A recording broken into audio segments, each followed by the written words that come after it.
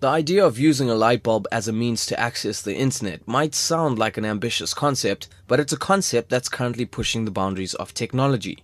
Li-Fi, short for light fidelity, is a wireless internet connection standard that uses visible light waves instead of radio waves. Professor Harold Haas at the University of Edinburgh first demonstrated Li-Fi back in 2010. Professor Haas says visible light waves far exceed radio waves on the electromagnetic spectrum, which simply means Li-Fi works faster. It is generally accepted that by 2025, the radio spectrum is not sufficient anymore to keep up with the demand of wireless communications. And that is where we come in with Li-Fi. And Li-Fi in light is part of the electromagnetic spectrum. It is 1,000 times bigger than the entire 300 gigahertz of radio spectrum. And that's all the entire point about it.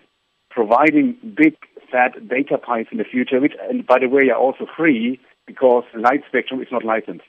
Professor Haas dismissed speculation that Li-Fi is 100 times faster than Wi-Fi. He says while Li-Fi does have the potential to produce speeds far greater than that of Wi-Fi, the most advanced types of LED bulbs and lamps currently available will only allow Li-Fi to reach speeds 2 to 4 times faster than Wi-Fi. If you take the LED bulbs and lamps that the industry is using at the moment, with this kind of LEDs, 100 times faster than Wi-Fi is not possible. And if we compare the fastest Wi-Fi, which is 7 gigabits per second, 100 times faster means 700 gigabits per second. At the moment, roughly, if we take the most advanced LEDs, we can get it about twice and 4 times as fast with these LEDs. Professor Haas further demonstrated how Li-Fi can be used with solar cells to receive data at this year's TED Global event in London. By exploring this kind of green technology, Professor Haas says that over 4 billion people worldwide do not have access to the internet, and with little energy infrastructure in developing countries to support traditional broadband and Wi-Fi, solar energy can dramatically change this. Data provisioning is one of the essential utilities of the modern 21st century. Data is as important as energy.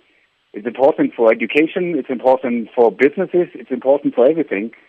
And if we can use one device that provides energy and data at the same time, I think we have a way to transform and enable what we call basic utilities. Li-Fi does have some setbacks. It all depends on the device being within range of the light transmitted by the Li-Fi bulb, and if there's no load shedding or regular power cuts. In short, the source of the light has to be seen in order to connect to a wireless network. Also, unlike Wi-Fi, Li-Fi cannot penetrate walls. This would of course limit access to the internet, but also help for security purposes. But all this technology does come at a price. The price point at a mass market uptake of Li-Fi will be in the region of below, say, £10. That would be for a Li-Fi dongle, for example, that you could stick into your iPhone or smartphone or laptop. And then we have, obviously, the light bulb and the light bulb as a Li-Fi transceiver. Again, we'll be expecting something sub £100 for a unit like this, in a case where we have mass market adoption. With the future of Li-Fi still in its development stage, it can only be a matter of time before switching on the lights means switching on the digital world. I'm Orrin Singh in Durban.